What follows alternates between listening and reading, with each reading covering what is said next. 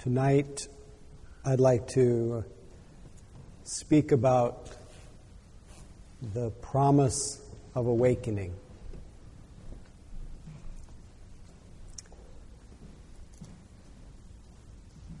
I've been thinking a lot about this lately because I did a retreat recently in Southern California about the process of awakening, the possibility of awakening.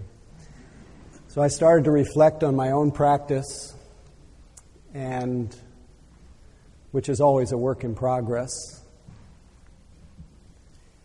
But I realized that when I started my practice, I was very self-conscious, ruthlessly self-critical. My what might be called body of fear was very well developed. I was perfectionistic, which fed right into the strong inner critic. Quite judgmental of myself and everybody else. And my perception was incredibly narrow. I was shrouded by my privilege of being white in a multicultural world. And so I was a mess. And now I'm wonderful.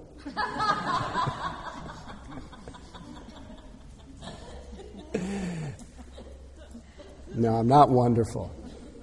I am none of these things anymore, though. I am none of what I described. I am not defined by any one of these things. I have every one of them, though.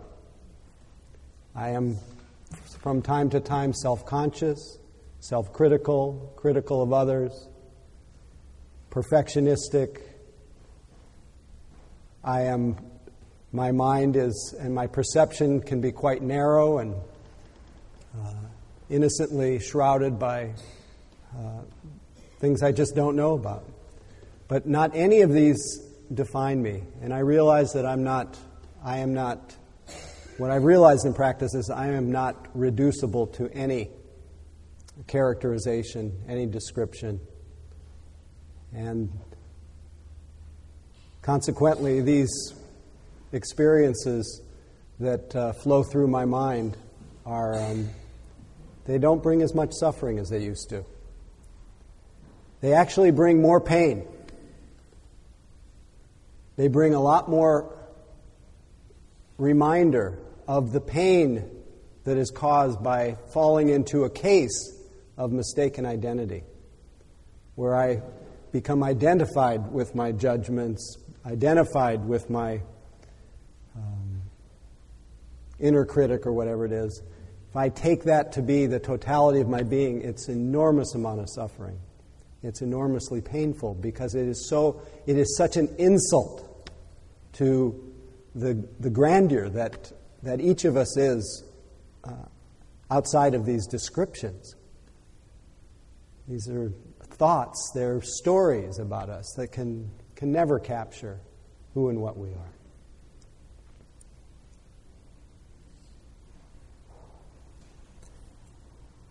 So I've realized that any idea about myself, no matter how much it seems to fit, it only fits a momentary or temporary part of me that may show up from time to time. And it's incredibly relieving to know that I'm not defined by my moods, my emotions, my tendencies of mind, that I'm indescribable, just as you are here, right where life touches you.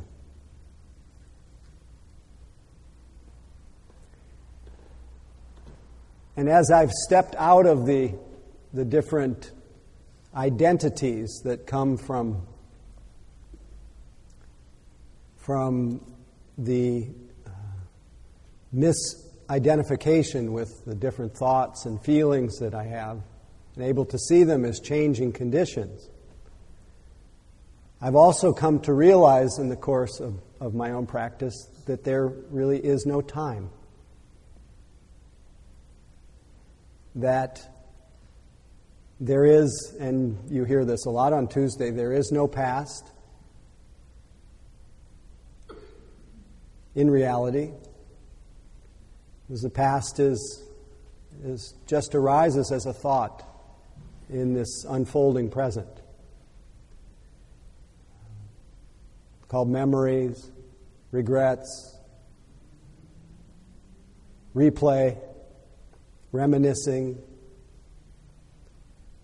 And there's no future. Realize that there really is no future. That the future just exists as a presently arising thought form called planning and feelings of looking forward, or excitement, or worry. And the truth is, I've realized that there's no present. That's another idea. It's an idea, it's a word that gets overlaid on what may be more accurately called, but even that word doesn't capture it, reality. And you could substitute the word now, but there's really no now either. Now is just another word that gets overlaid on the indescribable fullness, non-separateness of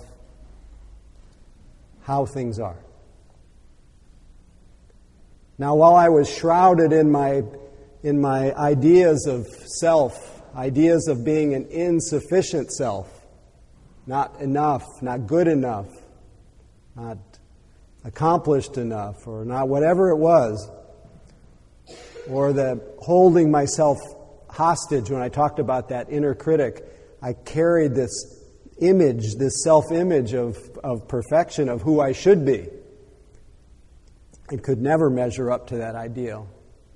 As long as I was bound up in these ideas, I was living in time. I kept being the one who had to go from where I was. I had to pass through all the obstacles here so I could get to that future when I would finally be okay. And all of that was just a painful dream of my mind. And as I mentioned before, I don't believe that anymore. And I don't feel defined by whatever plays through my mind. But in the times, gets back to the idea that we're all works in progress. From time to time, I may incarnate in one of these little views that something's not right. I should be different than the way I am. Or the world should be different than the way. Whatever it is that I get hooked with. As I said before, there's a lot less suffering in it because it gets seen, but it's a lot more painful because it is such a contrast to the natural happiness of simply being conscious and living in the unfolding now. Forget the word now.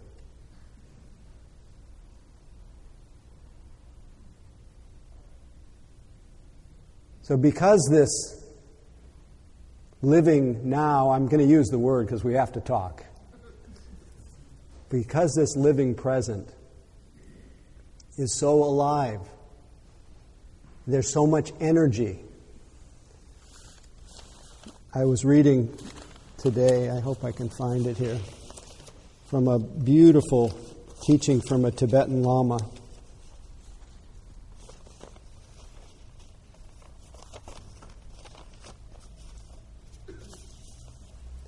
He says the everyday practice is simply to develop a complete acceptance and openness to all situations and emotions and to all people, experiencing everything totally without mental reservations and blockages, so that one never withdraws or centralizes into oneself.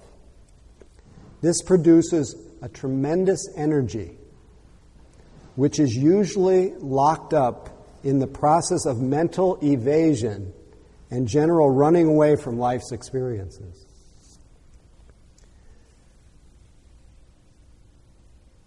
The realization, the increasing realization that comes with meditation practice, that this unfolding present is all there is and all that you need to be happy, to be well,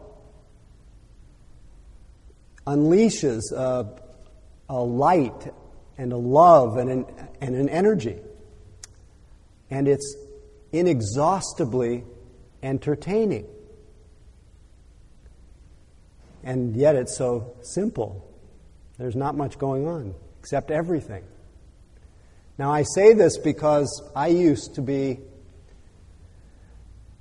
really, really dependent on entertainment. I am classically called a grasping type or a greed type. We are, if you know the Buddha Dharma, the three root causes, the Buddha expounded many times about the three root causes of suffering. Suffering in our mind and what keeps us on a wheel of suffering. It just keeps going around and around. The three root causes are grasping, clinging in the mind, greed in the mind, aversion, ill will, or hatred in the mind, and delusion in the mind. Either confusion, misperception, or personalizing everything. You could call delusion in the mind. And each, especially just the delusion, just not seeing, confusion, misperception, mostly characterizes the third one. And each of us seems to be dominated by one of those three tendencies. I am clearly one who would be my tendency, my conditioning. Of course, all of us live in a culture of the greed. It is a greed culture. We've all been conditioned to believe that I have to have something to be happy. I have to accumulate experiences. I have to have the perfect Bay Area day. I have to wake up and I have to get my cappuccino or espresso dripped just properly with the best coffee bought at the farmer's market or wherever. I have to have the best organic fruit, vegetables. I have to put it all together in an exotic, maybe in a smoothie, maybe in a fruit salad.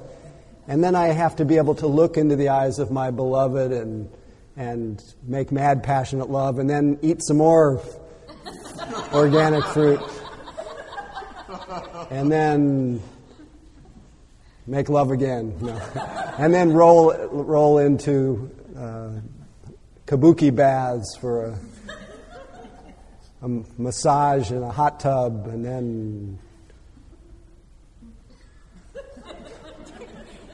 then take a hike, and then buy some new tires for my mountain bike or whatever. And then go help someone or read the Huffington Post. And by the end of the day, having linked enough pleasurable moments together, you think you're happy. Unfortunately, the perfect Bay Area day has not made anybody truly happy. It has turned us into greed types.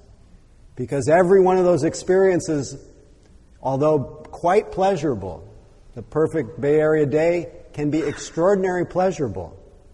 But that so-called sukha, comfort, happiness, has an underbelly of dukkha. That pleasure is unreliable, and it leaves in its wake a feeling of space, of it ended, a sense of loss, and has conditioned in our minds again and again and again the desire for more.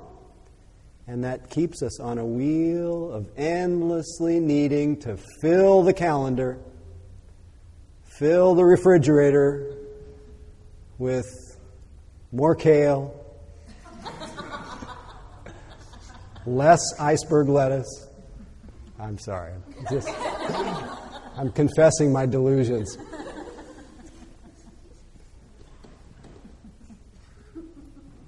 So we live in this. This is definitely a cultural thing, and maybe it's a universal tendency. But nevertheless, most of us are, in spite of our cultural greed, being cultural greed types, we are dominated by one of the three poisons. And mine was greed. And so when the things were tough, my mind would start fantasizing about the next pleasurable thing. And I know I've talked here about my time in the middle of long practice periods. One particular long practice period back in the early 80s, where I was practicing in a very small room for 3 months, mostly doing all my sitting and walking in a room, occasionally going out to do some walking, and even for many weeks someone would even bring meals to my door, and I signed up to do self-retreat within the larger retreat. And I got to know this room really well. There was not much going on there, except the excessive amounts of clothes that I brought with me, more than really fit comfortably in the room. And unfortunately, the room was so small, it didn't have a closet. It just had a little dowel hanging from a couple little chains and all that stuff hanging there. And when I would start to feel a little uncomfortable or regressed, which is often what happens, this kind of parallel process in retreat, I'd start looking over at the clothes and saying, wouldn't it be nice to have one of those in that color and then another? And then I'd think of all the things that needed fixing and how that was going to be so. And my mind would just start going into whatever kind of greedy fantasy. And at first, and this is where the awakening comes in. At first, I was quite disgusted by seeing how automatic this mind that said I have to have these things in order to be happy. When I knew from the teachings, it's really the absence of that need that brings freedom. That our true home is in being open and empty, with all the space in the world, which we have when our mind is not so bound up in what I think I need to be happy. And here I was just spinning out. And then, fortunately, I was far enough into this retreat where I was so tender and so sensitive that I came to a point one day where I realized, wow, I feel so raw and vulnerable that I need, in the worst way, to be held. I just needed to be hugged and loved up. And of course, I'm sitting in a little room here and there's nobody there to hug me. So I rolled off my little cushion onto the other half of the little cushion that was doubling as a zabuton, this little thing we're sitting on. And I wrapped myself up with the zafu and the extra pillow and the pillow that I was sleeping on, wrapped myself in it and just started to wail and wail and wail and cry. And I held myself. And then I looked around the room, saw all that stuff, and I had an epiphany. I realized in that moment that all that stuff, all that greed in the mind, was the way that I was attempting to hold myself. And there was a crack. There was a crack in the heart, and what flowed in was self-compassion that has really never left me. And really the sense of how everyone, no matter whether we fall into the greed type or the aversive type that immediately looks to see what's wrong with everything, immediately is very discriminating and making sure that things are measuring about the way they're supposed to be, and usually things are something wrong, or the deluded type that just goes unconscious in some way, some measure, some shape or form, saw that all the types and all the strategies that we use are really strategies to try to bring relief to this extraordinary vulnerability that each of us is by virtue of being born. And that really stuck. That really stuck. And so now I still love entertainment, but I don't wait for it. One, the present has become so interesting and compelling. The desire to be elsewhere and to go on to the next pleasure just doesn't have the same pull anymore. And I realize that every time I step on the wheel of waiting, hoping, expecting, I'm actually postponing being happy. And so I've understood a little bit more from practice. Still a greed type, still mind still does that. I'm in on the game. I've seen through it. And I know now, as Suzuki Roshi put it, renunciation, it's not giving up the things of this world, but it's understanding that they go away, that they are insubstantial, unreliable. So this is a fruit, and it's made it so I don't need to lift out of the present moment as much to find relief. And what I'm saying tonight is not unique to me. Everybody has their own version. Everybody has their own story of imperfection, but I've seen it over and over and over and over again, that if any of you give your life over to awakening, to wake up in the midst of it all, using the very stuff of your own delusion, the stuff of your own suffering, that it is inevitable that your mind will clear. Everything you notice is like rubbing two sticks together. It brightens and freshens the mind. Your difficulties, in fact, become the path as much as any joyous experience you have.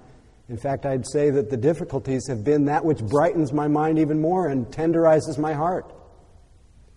And I've seen it over and over. And even in this Sangha, Marlena said she's been practicing for 4 years.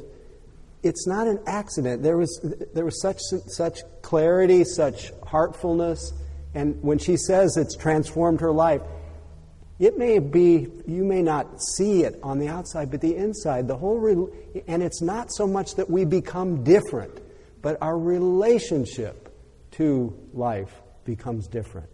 We see that everything that has the nature to arise has the nature to pass away. We start to be more in harmony with things the way they are, instead of being in this constant state of contention with life. And and I know that the people who come forward, part of the expression of awakening is this generosity, is this generous spirit. And we have so many people who want to help, support the Sangha, who want to, or other Sanghas. It doesn't matter. It's the fruit of practice. But one has to give themselves to it. It's not something you do to stay in your spiritual comfort zone. It's not something you do as a hobby. It's not something you just do on Tuesday nights. And I know I don't think there's anybody here that just does it on Tuesday night. I don't think. But it's something that, at least the possibility is that you make practice, make awakening the hub around which you do everything in your life. And no one has to even know. It's really invisible. It is, but people will know. There is a fragrance. There's a fragrance to someone who practices non-harming every day. There is a gift that's being given that other people don't have to be afraid of you, and that people will just want to be around you. If you're kind and harmonious in your speech, and you're not telling lies, and you're not gossiping so much, you're not talking in the bushes, as we say, talking about third parties all the time. there's a fragrance to that. There's a fragrance there's an emanation that comes from keeping things simple, from not needing to either complicate your mind or complicate your life with endless strategies about how to get where you want to go. That you know that your true home is in openness. And so then you have that transmission of being settled back into the present moment. Not darting in every conversation, not needing to get on to the next thing or the next person. And I know people here who look you in the eye and they say, "Hi," as Ram Dass used to say, "Hi, I'm in here, are you in there?" And of course, as a culture, we've lost that.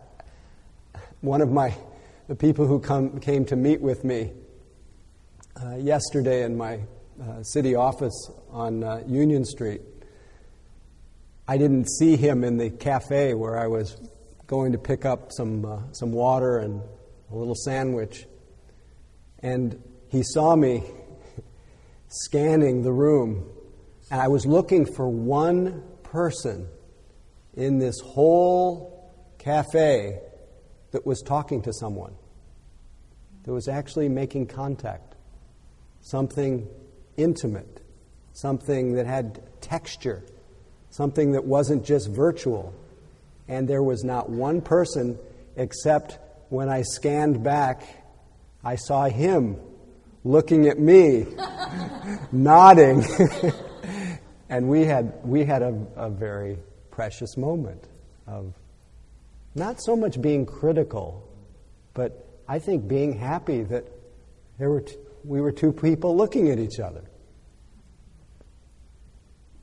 But I also felt sad, and that's the trend, is disconnection. And so somebody who's actually interested in being present, it's a kind of novelty, but it doesn't have to be. And I actually think more and more people are at least from time to time resisting the tendency to just get buried and lost in as Dingo Khyentse Rinpoche, who I read from mental evasion and distraction. And it's really possible to get comfortable here and not have to go somewhere else. And that, of course, means that we have to open to how painful it is to be present, too. Because if we're open, of course we're opening to the joy of being and the indescribable entertainment of presence. But even pain, in some ways, is entertaining is not the right word, but it's juicy. And I know, I think I just talked about this a few weeks ago here, but in the course of my practice, I used to be, when I would meet someone, in fact, my first year leading a group back in the early 80s, there was someone who came who was quite differently abled and quite disfigured and really a lot of, probably a big struggle with her life, just dealing with her disability. She came up the stairs of the place that I was doing the sitting group, and I took one look at her. I didn't realize that I was so afraid, but I immediately tensed up. And I can say today that now, the worse it is, the more I open. And I don't say that with any pride. It's just that's what happens. And the most painful thing is that which quiets my mind the most. That's which tenderizes my heart. And now it's as though I fall in love every day. And this is the promise of awakening. Everybody, the process of awakening. I don't declare to be awake or any kind of attainment, but I know after 40 years of nurturing the sense of presence, things have happened. I feel differently. 4 years, 40 years, doesn't matter. Just notice. Of course, you don't want to be busy evaluating. The Dalai Lama suggests that maybe you can evaluate whether you're opening or awakening, maybe evaluate over 10 or 20 years. In the short run, we don't know what should be happening anyway, but you can tell. You can tell that your perspective has changed, your relationship to your own pain, the pain of others, your relationship to things, to people, to situations. I'm actually better, in spite of my railing against politicians, certain kinds of politicians a few weeks ago. I'm actually a lot better. I actually see that every one of those things my whole list of things that I rail against, the narrow-mindedness and the selfishness and the lack of empathy and all those things that I attribute to the other side, they're all in me. I have an aspect of all those things. So I'm easier about it. I still rail, but everything has gotten more workable. And I think it's true for many people in this room, and I know you resonate, the ones who have practiced. And the ones who haven't, it's a good thing to jump into. You won't be sorry. It's one of those things, every time you sit, you'll notice you're never sorry you sat. I don't know anybody that's ever sorry they sat. Well, if you sit and sit and sit and sit and sit, or pay attention, you'll never be sorry for any of those moments. Those are only moments that put drops in the bucket of more freedom, more ease of well-being, more compassion. And why not? What else do we have to do? What else can we offer the world? I always share the passage from Sri Nisargadatta. He says, the world is the way it is because people are the way they are. As long as people are the way they are, the world will be the way it is. And if we want a peaceful world, a loving world, a responsive world, an awake world, we have to be peaceful, responsible, awake people. It's not something you can impose. It's something that starts within each of us. So I know that because the fact that you've come here tonight, you know that freedom is possible. It's an inside job, or do you know that it's possible? It's not just a little Band-Aid for our busy minds. There's a great capacity to be a real gift to yourself and to the beings, first and foremost, the people who have to live around you every day, and then to all beings everywhere, because everything ripples. Nobody lives apart from anybody else. And it all starts by just staying here.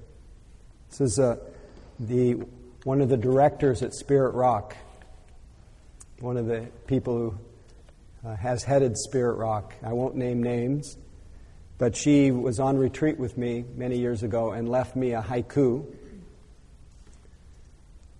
So we were talking about freedom that night. She says, the sure heart's release goes something like this. Aha, well-being lives here.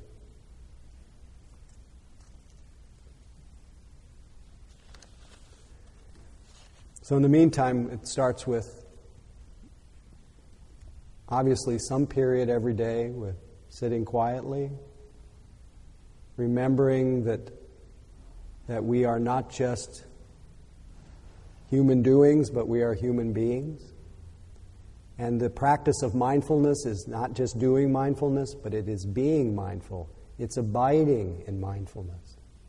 It's knowing that awareness, being aware, is the most natural thing to us. It is nearer than our breath to be aware. And we simply use all the aspects of our life as activities to help us to abide in awareness. And beside sitting down, being quiet, in little bits to longer bits. Don't put too many ideas about how long you should sit. You know what Ajahn Chah said? Some people think the longer you can sit, the wiser you must be. But he says, I've seen chickens sitting on their eggs for days on end. Maybe they are wise, who knows?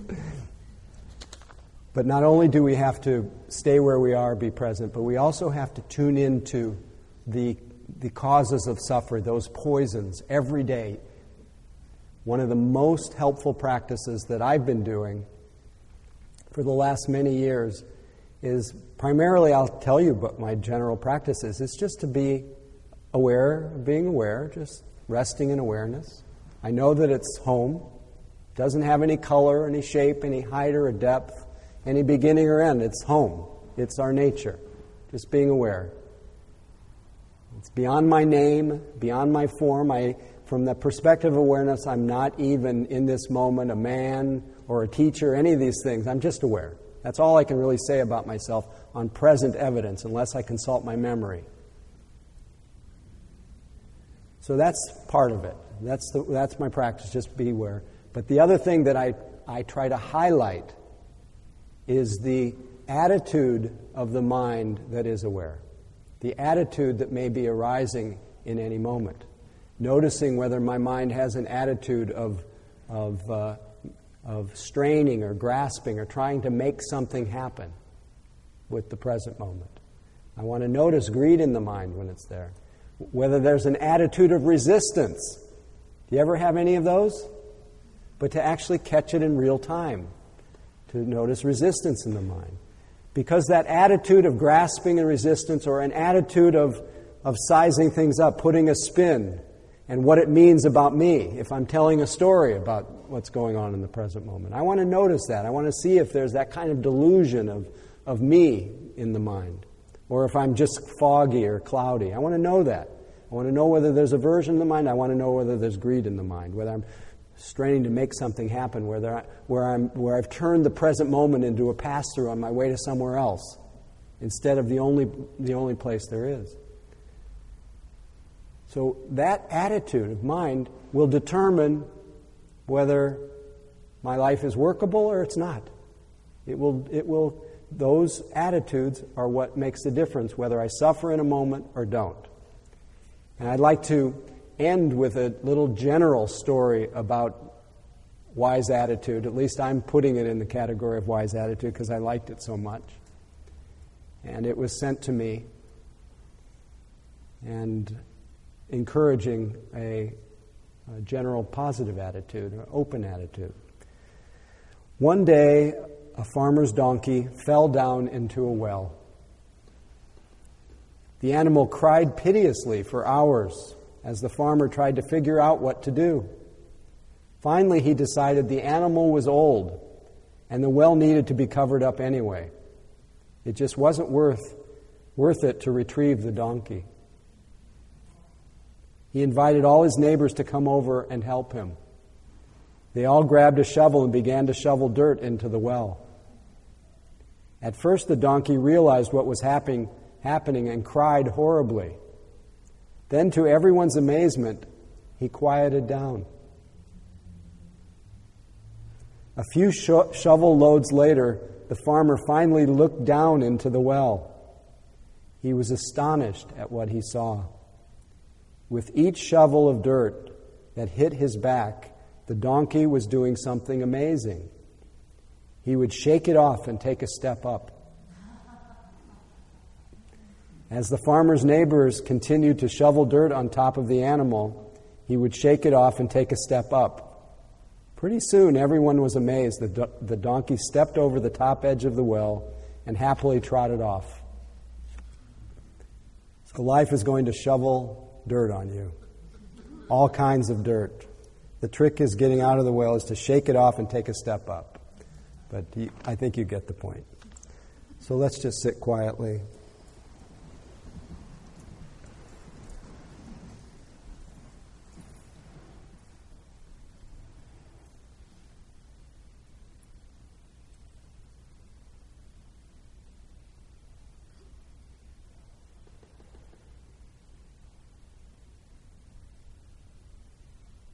And as usual, consider that if there's been any goodness, any benefit, any fruit, any merit,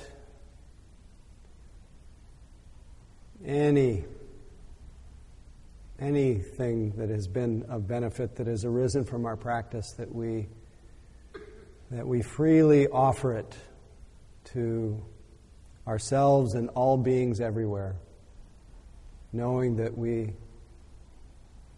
in our immediate direct experience, cannot find a dividing line between ourselves and all beings. Reality touches all of us equally.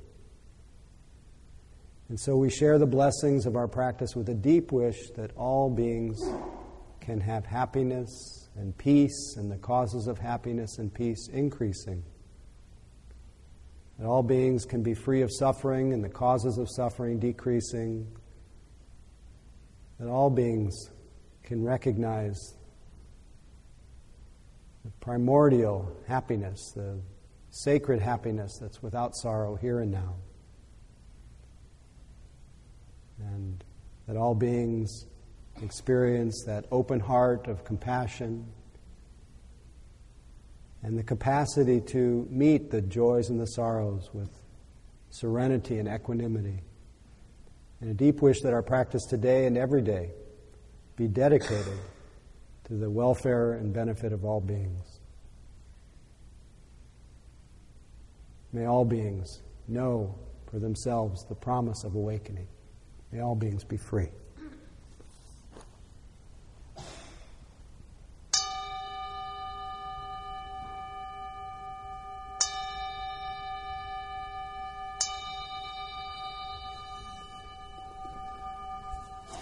Thank you. You're all free now. And please come on Saturday for the half day. I think we're doing the topic on loving the house that ego built, maybe. And love to see all of you at the Mindfulness Care Center on Gough Street. Anyway, thank you.